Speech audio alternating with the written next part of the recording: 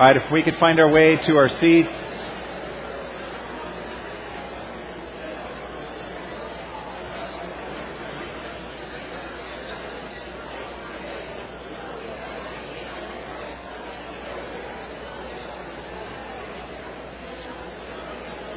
Okay.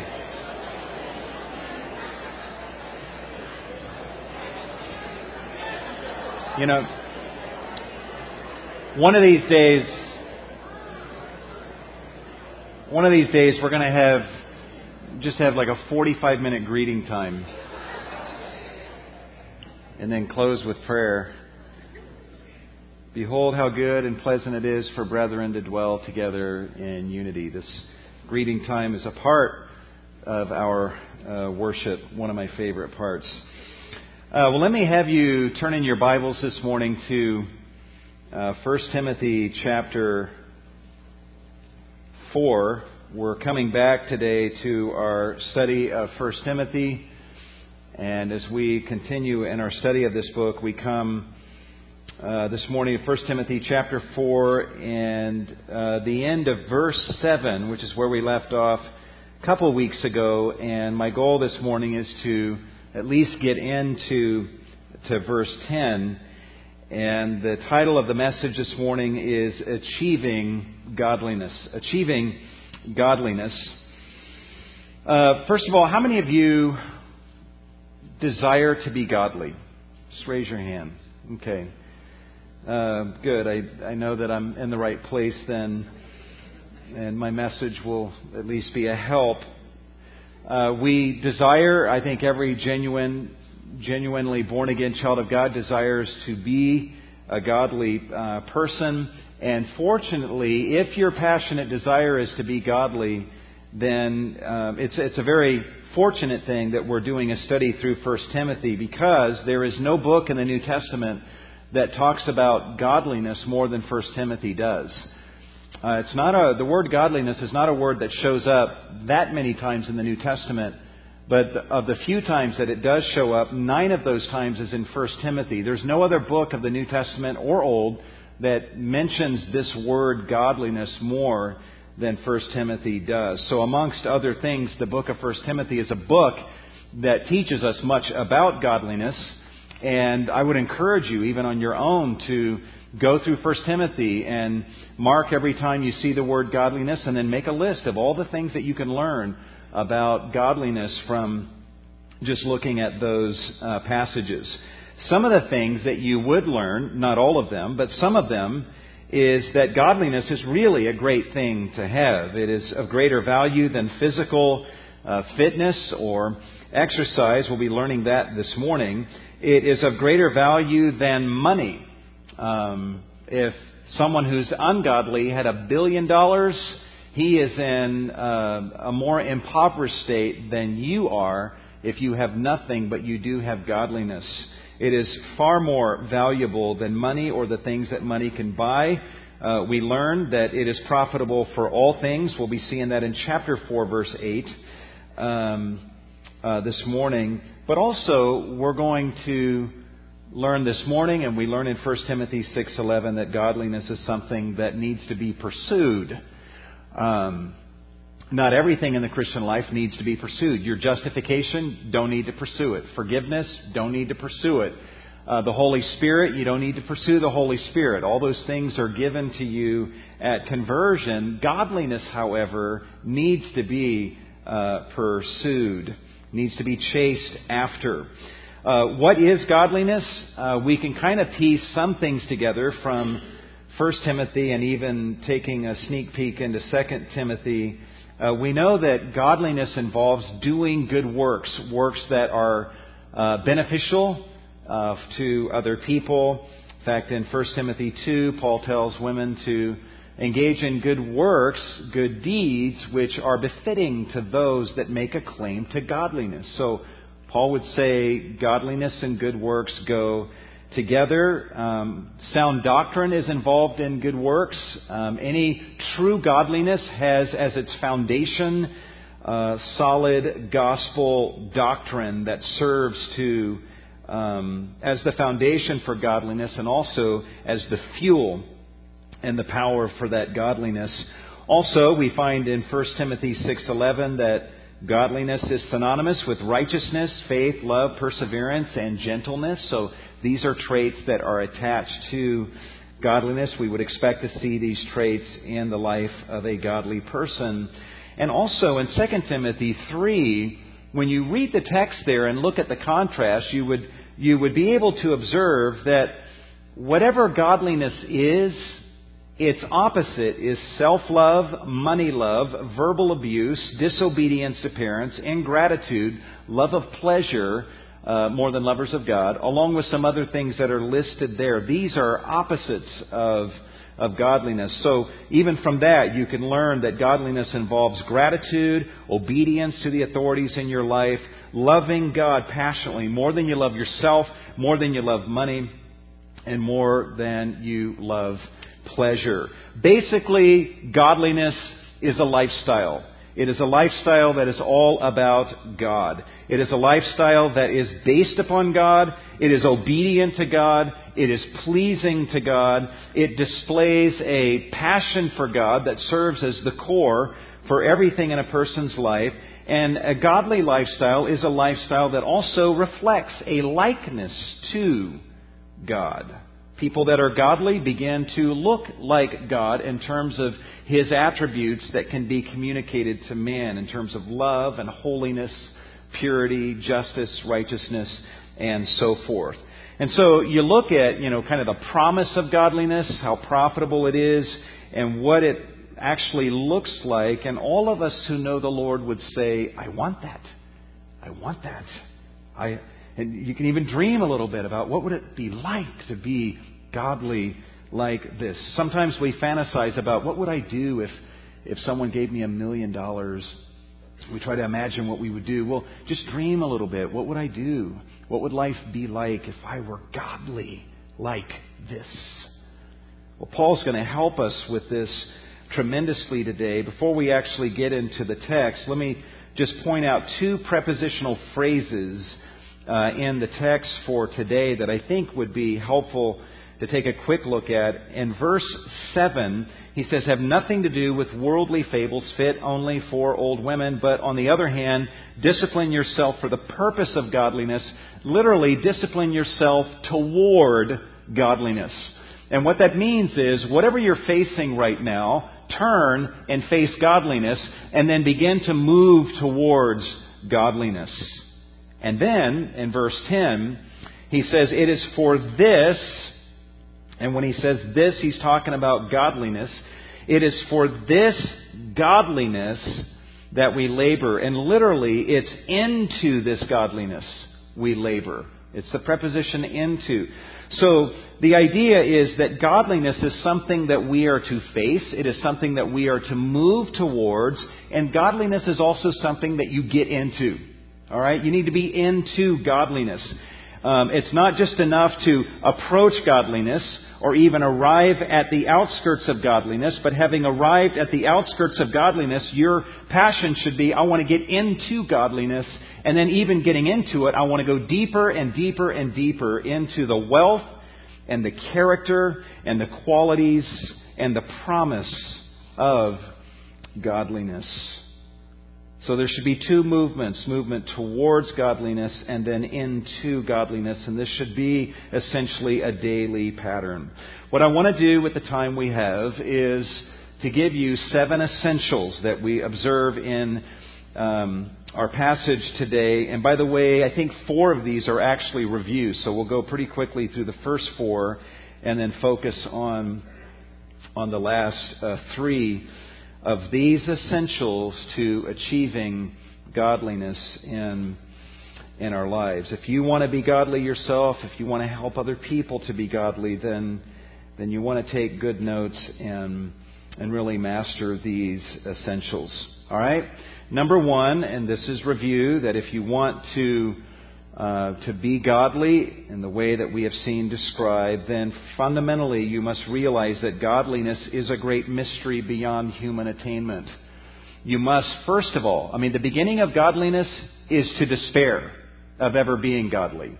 The beginning of godliness is to despair of your own ability to ever be godly. You must see your bankruptcy. And look what it says in verse 16. By common confession, great is the mystery of godliness. In other words, godliness is something that cannot be attained by human ingenuity, human intellect, or even human ability, or the exercise of one's will. It is something that is a mystery. It must be granted by divine revelation and illumination and by divine enabling. It is something outside of ourselves that must act on our behalf in order to make us godly. Godliness is a mystery. You can't. If you don't know the Lord Jesus, you can't just sit here today and say, man, I'd like to be godly and I'm going to resolve today to begin to be godly. You can do that, but you will fail to be godly because godliness is a mystery. A second essential to godliness is that you must realize that the secret of godliness is Jesus Christ, not you. The secret, the revealed secret of godliness is Jesus Christ, not you. By common confession, chapter 3, verse 16, great is the mystery of godliness. What is that mystery? He, speaking of Jesus, He who was revealed in the flesh, vindicated in the Spirit, seen by angels, proclaimed among the nations, believed on in the world, and taken up into glory. You're never going to be godly unless you look away from yourself and you look to Jesus and say that the revealed secret of godliness is the person and the work of Jesus Christ. And so I will put my trust in Him who left heaven's glory and came into this world and revealed Himself in the flesh through the life He led and through the shedding of His blood on the cross, and even revealing Himself after His resurrection in the flesh as He then ascended on up into glory. The answer to my pursuit of godliness is Jesus. And I must always keep my eyes fixed firmly upon Him. There's a third thing that you need to do. Let me skip a few slides here. All right. Real quick. How many of you have heard of the book The Secret? Okay. I think it came out in 2007, and the whole point of it, listen to what the author says. There isn't a single thing that you cannot do with this knowledge. The secret can give you whatever you want. You will come to know how you can have, be, or do anything you want. Over 4 million copies of this book sold just in 2007 alone, and it's got a mysterious looking cover. It's like inside I can find the secret that I need to know to be everything that I need to be. Well, you know what the secret is, according to the author of this book?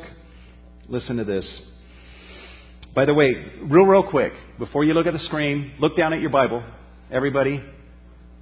Chapter 3, verse 16, by common confession, great is the mystery of godliness.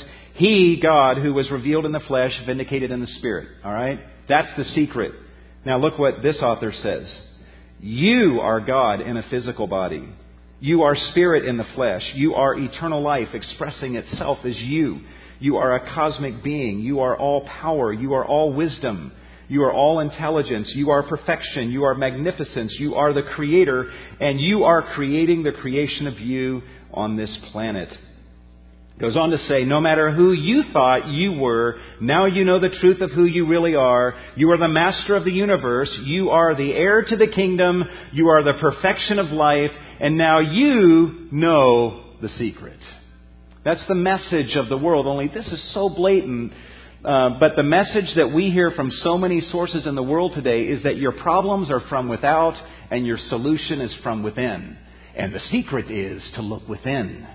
To look within yourself, and you will find the wisdom and the insight and even the power that you need. But you know what? If you want to be godly, you have to look outside of yourself to the person of Jesus. He is the mystery of godliness, and never take your eyes off of Him. All right? Now, if I get done late, whoever said that, I'm going to blame you, okay? All right, number 3, the third essential to godliness is nourish yourself continuously in the gospel. Anyone that wants to be physically fit, they got to think through their diet and make sure that they're only partaking of those things that are going to nourish them. And in encouraging Timothy to godliness, he says in chapter 4, verse 6, "In pointing out these things to the brethren, you will be a good servant of Christ Jesus, continuously, perpetually nourished on the words of the faith, which is the gospel." So we just need to be living and breathing in the atmosphere of the gospel, just devouring and gorging ourselves on gospel truth, where we're actually partaking of this and nourishing our souls, growing strong, and even using that as the power and the fuel that drives us towards our pursuit of godliness. There's a fourth essential to godliness, and that is you must reject everything contrary to godliness. You must learn how to say no to certain things that the world will offer you. He says in verse 7, have nothing to do with worldly fables fit only for old women. So you must push yourself away from the table of the offerings that the world is offering you. You must say no to these things. To be in good physical health, a person needs to do more than just eat healthful food, right? You can eat healthful food, but if you turn right around and also eat a bunch of junk food, then you're kind of undercutting your purpose there. To be healthy physically, you must eat healthful food and reject any food that is not something that would produce good health in you. And the same spiritually, you must say yes to the gospel perpetually and nourish yourself on gospel truth, and you must reject anything that is contrary to godliness and say no to it. Say, I don't want to partake of this, though everyone else in the world may seem to be partaking, even though others even in this church may be partaking of these things. I'm going to say no, because this doesn't serve my agenda of godliness, so I won't partake. Well, there's a fifth essential to godliness, and this is kind of where we left off 2 weeks ago, and that is you must exercise yourself continuously toward godliness. Look at the end of verse 7. He says, on the other hand, present tense, be continuously disciplining yourself for the purpose of or toward godliness. This is something we need to always do, perpetually disciplining ourselves toward godliness. Now, a number of months ago when we started our study on 1 Timothy, I pointed out what the Greek word was here that is translated discipline. At our men's retreat, we talked about this word again back in, I think it was March or May. But let me just point this out for the benefit of anyone that was not here on those occasions. The Greek word that is translated discipline yourself is the Greek word gymnazo. And what English word do we get from that Greek word? Gym or gymnasium.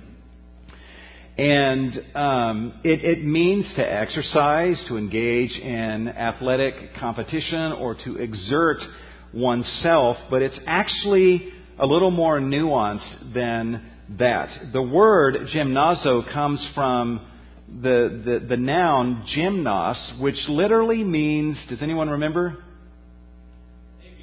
Naked. All right. And that's not an inappropriate outburst. That's the right answer. Gymnos means naked. And the reason for that obviously was back in this day, in Paul's day, as well as nowadays, that when an athlete engages in athletic competition, strenuous exercise, they tend to strip down. Back in Paul's day, some of them would strip down to nothing or to very little, so as to remove any hindrance, any obstruction, anything at all that would slow them down. And so, if you're looking at an athlete who's wearing his warm-up clothes and he's got his gym bag and he's supposed to be racing, and you say to that athlete, gymnazo, he wouldn't just, with the bag on his shoulder and his warm-up clothes, he wouldn't just get to the starting blocks and be ready to go. No, he would take that to mean, I need to take off my jacket and my warm-up pants, and I need to set all of my equipment aside, and then I get on the starting blocks. That's what the word means. It means to strip oneself down for exercise and then exert oneself towards a goal. And what Paul is telling Timothy is if you want to be godly, you must strip yourself down of anything at all that either obstructs the path toward godliness. You must strip yourself down of anything that would even slow you down in your pursuit of godliness, and then continuously exert yourself towards that goal. And you know what? The Christian life does involve labor and striving. We're going to see that this morning. But you know what? We make it so much harder than it needs to be because we try to run the race with 100 pounds of baggage that we try to take with us. We need to learn something even from Olympic athletes who they don't want anything on their body that will even slow them down 1/100th of a second. If you went up to Michael Phelps, the swimmer, and said, hey, you know, I know you got a race coming up here, and it would just mean a lot to me if you would wear this particular item, this medallion around your neck. It's a little heavy, but it would mean a lot to me and to my family if you would wear it. And just want to let you know that we've done some research on this, and the studies show that this will only slow you down. In a 1-minute race, it'll only slow you down 1/100th of 1 second. What do you think he'd say? First of all, he'd say, I'm not going to wear it. I don't even know who you are. Secondly, he would say, I don't even want to be slowed down 1/100th of a second. That's not acceptable to me. And even one of the races that he won by 1/100th of a second. And so you look at the outfits that he wears. I mean, if he's wearing those walking through the shopping mall, we would all just think this guy is really strange. But I think he can make a pretty decent case for needing to dress that way in the swimming pool so that he could get to his goal as quickly as he possibly can. And that's the mindset that we need to have. I mean, what we're learning here is that if godliness is something we need to pursue, something we need to exert ourselves towards in order to move towards and get into, if we're going to be able to enter into the riches of the godliness that God wants us to experience, we must strip ourselves down and travel as light as we can, and then exert ourselves perpetually every day towards godliness. In verse 10, we find 2 other words. Let's skip to verse 10. He says, for it is into this godliness that we continuously labor and strive. Labor means to toil, like workers would in the field, to the point of weariness. Strive is the Greek word that we get our English word agony, or agonize from. So these are very muscular, very visceral kind of words. Paul is telling Timothy that we need to gymnazo toward godliness. We need to perpetually labor, agonize, strive into godliness if we're going to experience the godliness that we want to know in our experience and that God wants us to experience as well. Now, let's think about this for a minute. Just looking at these 3 verbs, we can infer a few things. Number 1, we can infer that godliness does not come automatically, right? Is that a safe assumption? Some things do come automatically. Like I said, our justification, forgiveness of our sins, becoming a part of the family of God, becoming a child of God. There's a number of things that just instantly are handed to us the moment we place our faith in Jesus. Godliness, in its mature state, is not one of those things. It doesn't come automatically. We don't just wake up one morning and we find that we're godly. It's something we must gymnazo, we must labor and strive towards and into. We also can infer that godliness apparently is not supposed to come easily. Right? Is that fair? It's something we need to perpetually gymnazo, labor, and strive in order to move towards and get into Those aren't easy terms that are used there. They don't give us the vibe that, I guess this is going to be fun and easy. No, godliness does not come automatically. It does not come easily. We could also infer that godliness apparently does not come permanently, because we need to perpetually be doing these things. So, in other words, you need to labor and strive and gymnazo towards an end to godliness, but then having attained to a certain level of godliness, you've got to labor and strive in order to maintain what you have obtained in the realm of godliness. Does that make sense? How many of you have ever been shocked? This has happened to me. I think I've attained to a certain character trait that I have sought for, I've studied and asked the Lord for, and I think I have that, and like a month later, something happens and I realize I don't have it on that day. Well, that's because I stopped doing this agenda. I may have had it earlier, but I was not careful to maintain that. And so godliness does not come automatically, easily. It does not come permanently. It requires perpetual striving and laboring and exerting of one's self. Now, does that bother any of you? Just think about it. Does it bother you to hear? And I want you to know that this message has been something of a challenge for me. I mean, our goal here at Cornerstone is just to let our theology just be shaped by Scripture. And there's language Paul uses here that actually sometimes we can be uncomfortable with. There are some people who would say, no, the Christian life is not one of striving. It's one of just letting go and letting God.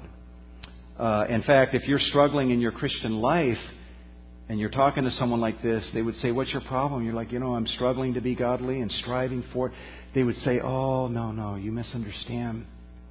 To be godly, you must quit trying to live the Christian life and let Christ live it through you. How many of you have heard that? Just quit trying, quit struggling, let Christ live it through you. The problem with that, and by the way, when I was in college, I was exposed to a lot of literature along these lines and became a believer in that myself. I gave that counsel to people. The problem with that is that you have to just ignore passages like this. It doesn't square with the actual teaching of Scripture. Yes, the Christian life is one of a huge amount of rest in our justification and in the finished work of Christ. But Paul, who knew a lot about sanctification, I would think, and about godliness, is telling Timothy continuously, exert yourself gymnastically toward godliness. Verse 10, it is for this, or into this godliness, that we, including myself, Paul would say, are continuously laboring and agonizing or striving. This is the language that he uses, and we don't want to just ignore it. We have to somehow incorporate that into our theology of sanctification. Some of you may say, well, it doesn't really bother me from a theological standpoint. It just bugs me that God makes this so hard. He gave me justification. He just handed it to me, and the day I was converted and forgiveness for a whole lifetime of sins and made me His child, gave me His Spirit. He just gave me all this stuff for free and instantly on the day I believed in Christ. I mean, couldn't He have just slipped in godliness? Just handed it to me? Why is it that there's got to be labor and striving in order to get to it? And sometimes we get weary from the battle and from the pursuit, and we might even grumble about this. But let me give you a few thoughts to think about. First of all, at the bottom of the screen in front of you, what we learn here is that godliness apparently is attained and maintained through constant labor, striving, and exertion. Is that a fair enough understanding of the passage? Going one step beyond that and maybe just rephrasing that, what we're observing here is that God has so chosen in His good providence that many of the qualities and riches of godliness are discovered and experienced inside of striving, labor, struggle, and exertion. You can draw a circle on your notes, and that circle represents labor, struggle, striving, and inside of that circle, just write the word godliness.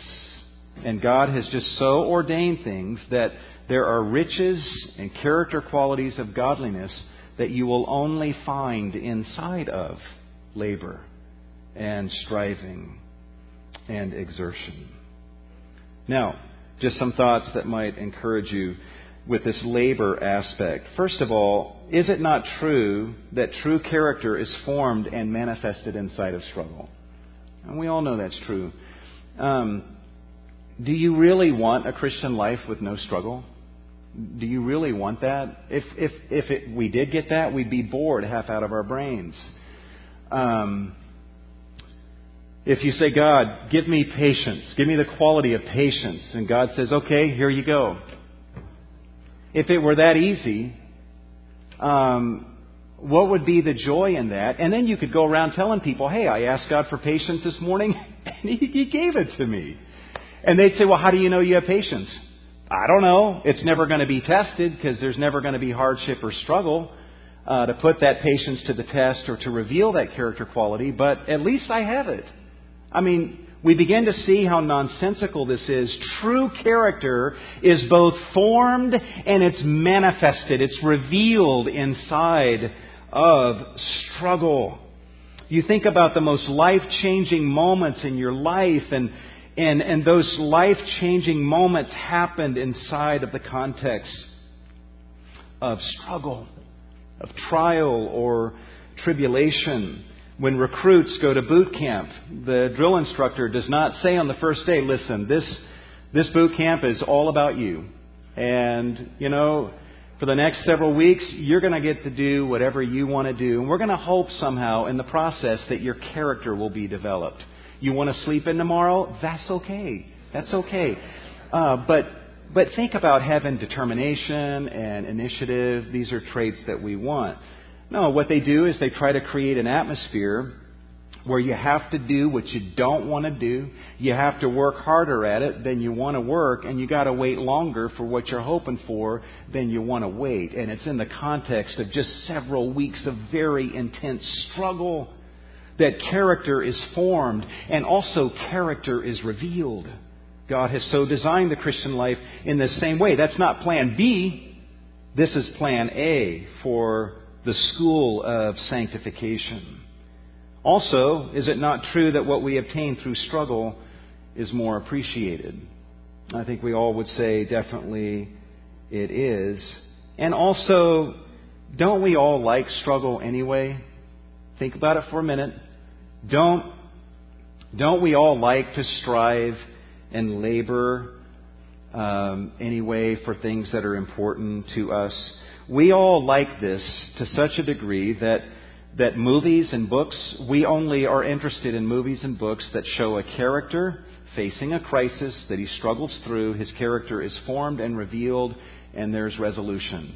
None of us would ever want to watch a movie that has no struggle in any way, shape, or form in that movie. We like struggle and striving to such a degree that we'll watch athletes on television, like the Trojans yesterday in Ohio State, and we'll watch well-trained athletes who are at the top of their profession, the best at what they do, strive against one another, and they're just pounding into each other and just gutting it out in the trenches in order to accomplish a goal, and we like watching that. That's not a bad thing. It's just there's something inside of us that just that where struggle and striving resonates with us. Some of us love struggling and striving and laboring to such a degree that we'll pay for a monthly gym membership so that we can go to the gym and get on a treadmill and run nowhere for half an hour. I mean, we're huffing and puffing and we're sweating and 30 minutes later we've gone nowhere. But man, that was great. And I'm happy to pay my money for this membership. We'll get under some weights and just repetitively do just motions, and it may hurt. We're sore the next day. We accomplish nothing, but we're willing to pay for that gym membership to do that because life without any kind of struggle or exertion like that is not the kind of life that we want to live. In fact, some people in our church love struggle and striving and labor so much that I guess this week they did a 5K mud run. What's that about? I'm just going to go run in the mud for 5 kilometers. What's the rationale for that other than they like the struggle? It's character forming, character revealing. It reveals a lot about their character, actually. But, listen to this advertisement for this mud run. The 2009 mud run is back for another year. The mud pits, whoop-de-doos, hills, low crawls, tactical officer pits, explosions, and machine gun fire are waiting for you to tackle them again. And at the end it says, bring the family, friends, and coworkers to enjoy a day playing in the mud. But why?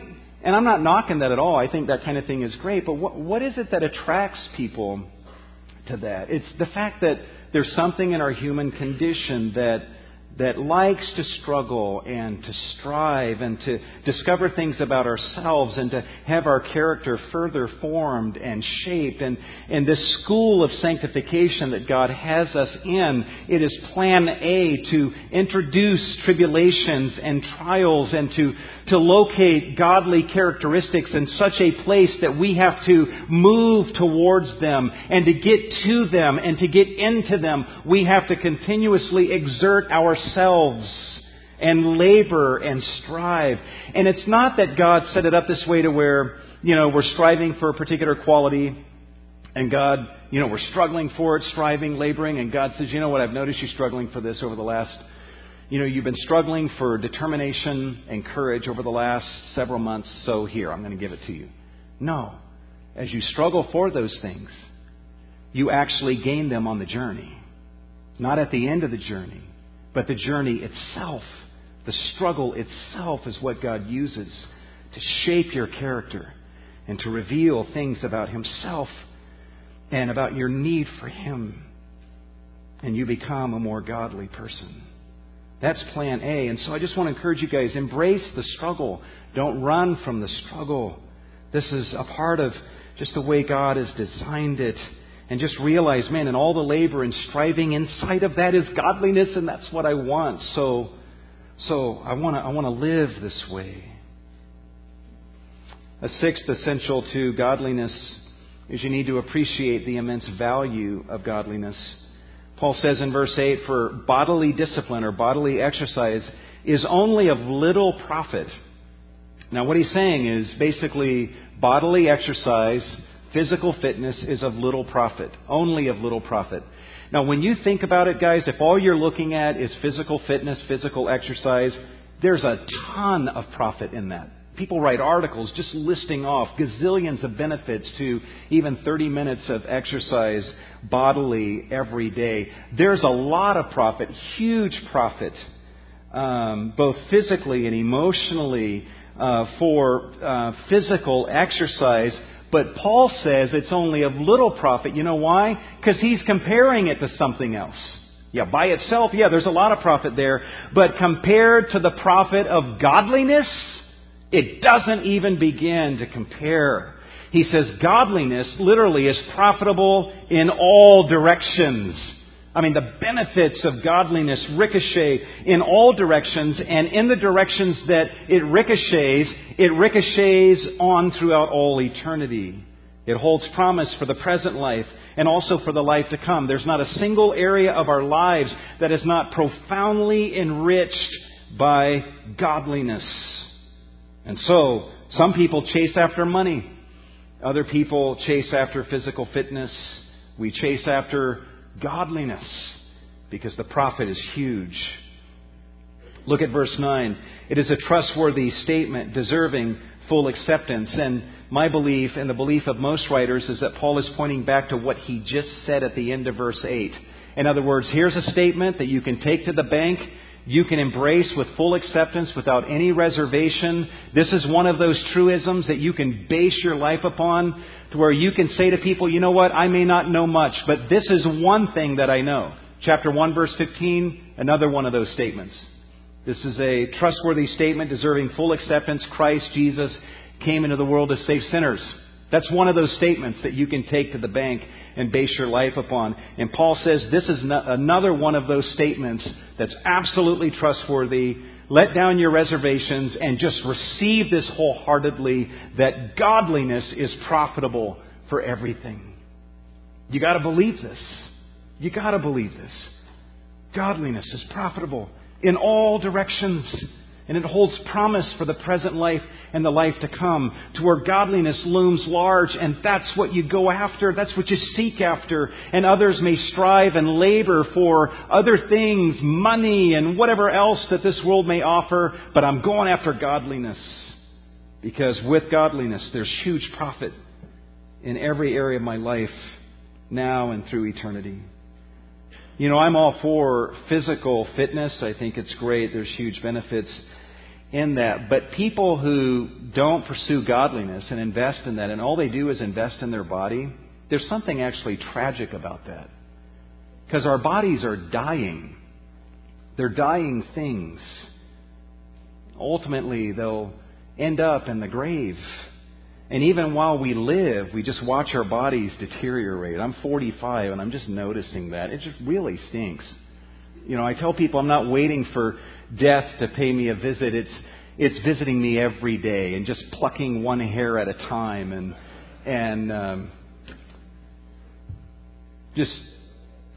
I'm dying every day. We're all dying every day. And so to invest in our bodies while we do care for them, because they're precious gifts from God, they're tools to serve Him, to invest only in that is like tragic. How many of you know who Jack LaLanne is? Okay, he was like the ultimate fitness guru back 50 some odd years ago. The guy has he's 94 years old. He'll be 95 before this month is over. To this day, he works out 2 hours a day, an hour and a half. He's pumping weights, 94 years old. And half an hour, he's either swimming or walking. And an amazing physical specimen. My hat's off to him, even from a physical standpoint, for a 94-year-old. But you know what? Take a look at these pictures. For all of his investment, as commendable as that is, over many, many decades, he looks worse today than he did 50 years ago. Right? He's investing in a dying thing. And I don't know about his relationship with the Lord. I would hope that he has a relationship with God and he's making an investment there. I don't know anything about that. But, you know, may it be that our investment is in godliness and we're investing in the well-being of our inner man, so that we can say with the Apostle Paul that we don't lose heart, for though our outer man is decaying. Paul's like, I notice physically I'm getting older. I'm already decaying. My body is decaying. Our inner man is being renewed day by day. Spiritually, I'm getting stronger. Spiritually, my inner man is becoming more and more alive and transformed. I've never been spiritually stronger in my soul than I am today. That's where the investment should be. That's an investment where there are no regrets. Some invest in physical fitness. Some invest all their energy and sacrifice everything else for money. Others seek for fame and stardom and whatever else it may be. But you know what? At the end of the day, everything else that people strive for will ultimately disappoint. I have to skip these. But let's go to the seventh essential to godliness. And we'll wrap it up with this. I don't want you guys to think that, okay, so Pastor Milton's saying we need to struggle and strive, and so isn't that kind of depending on ourselves? Shouldn't we be depending on God? Actually, Paul sees no contradiction there. Look what he says in verse 10.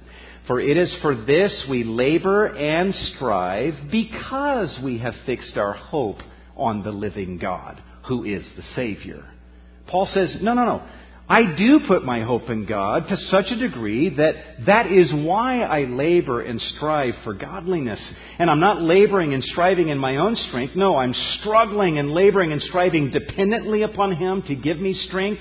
I'm striving and laboring believingly in Him, knowing that God is in control of all of these things, and this is part of God's plan, and I will find the godliness that I seek and that He wants me to have. And I will also struggle patiently, knowing that this is a long journey.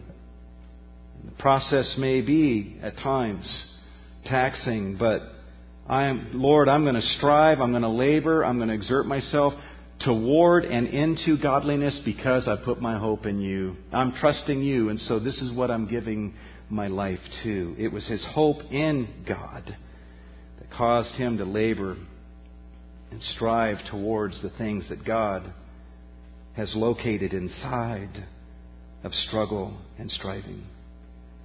Real quick, as we close this, just want to give you one encouraging thought. You might think, man, so I got to move towards godliness, into godliness, and that's going to be a long way off. I hope one day I can say I'm godly. Just want to encourage you with this, that if you're moving towards godliness, you are godly. That's God's definition. He says at the end of verse 7, on the other hand, discipline yourself toward godliness. Verse 8, for bodily discipline or exercise is only of little profit. We would expect him to say, but godly exercise is profitable for all things. But he doesn't say that. Bodily exercise is of little profit. Godliness is profitable. What you put that together just real quickly, guys. In Paul's thinking, exerting oneself toward godliness is godliness. Does that make sense? If you are living your life and you're seeking to move towards godliness and to get into godliness, and you're striving and laboring in dependence upon God, believing in God, God looks at His children that are doing this very thing, moving towards godliness and into it, and God says, there goes a godly child of mine. Exerting yourself towards godliness is godliness. Let me ask you to bow your heads. God wants us to be a godly church, full of godly people. The health and even the outreach and the ministry of Cornerstone is utterly dependent upon the conduct of our people. That's why Paul says, I'm writing these things so that you will know how to conduct yourself.